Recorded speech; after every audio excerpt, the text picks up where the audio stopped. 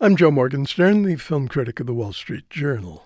A wonderful little movie called The Fits opens on an 11-year-old doing sit-ups, 25 in all, hands clasped behind her head, radiant face to the camera.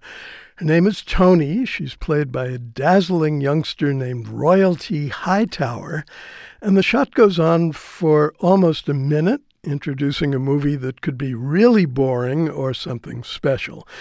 In fact, this feature by Anna Rose Holmer is so special that words can't do it justice, and for good reason. Movement is its subject. Eager kids with fantastic moves and the urge to dance make up its cast. All ups with no downs.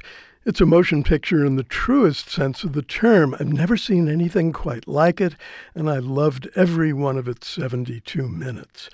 Most of the action takes place at a Cincinnati community center where Tony is learning to box. She takes her lessons seriously, that is to say joyously, but she's enchanted by what she sees going on in an adjacent room of the gym, older girls, members of a dance team, practicing routines that are all ablaze with athleticism, sexuality, ritualized aggressiveness, and shared dreams of exotic beauty.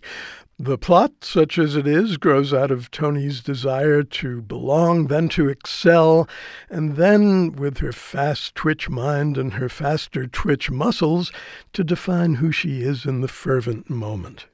There's also a subplot that gives the film its title. Some of the girls are beset by mysterious tics and swoons.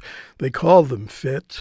They look like epileptic seizures, but they're probably some kind of group hysteria, a contagious need to solidify membership in the group. I didn't take all of that as seriously as it may have been intended. To tell the truth, I'm glad I saw the film before I read about the filmmaker's intentions. That's not meant as a knock. Anna Rose Holmer is a committed artist with a formidable command of aesthetic principles and cinema technique. It's just that happily she's kept all of that stuff to herself. What's on the screen is so pure and simple that it looks like life caught on the fly.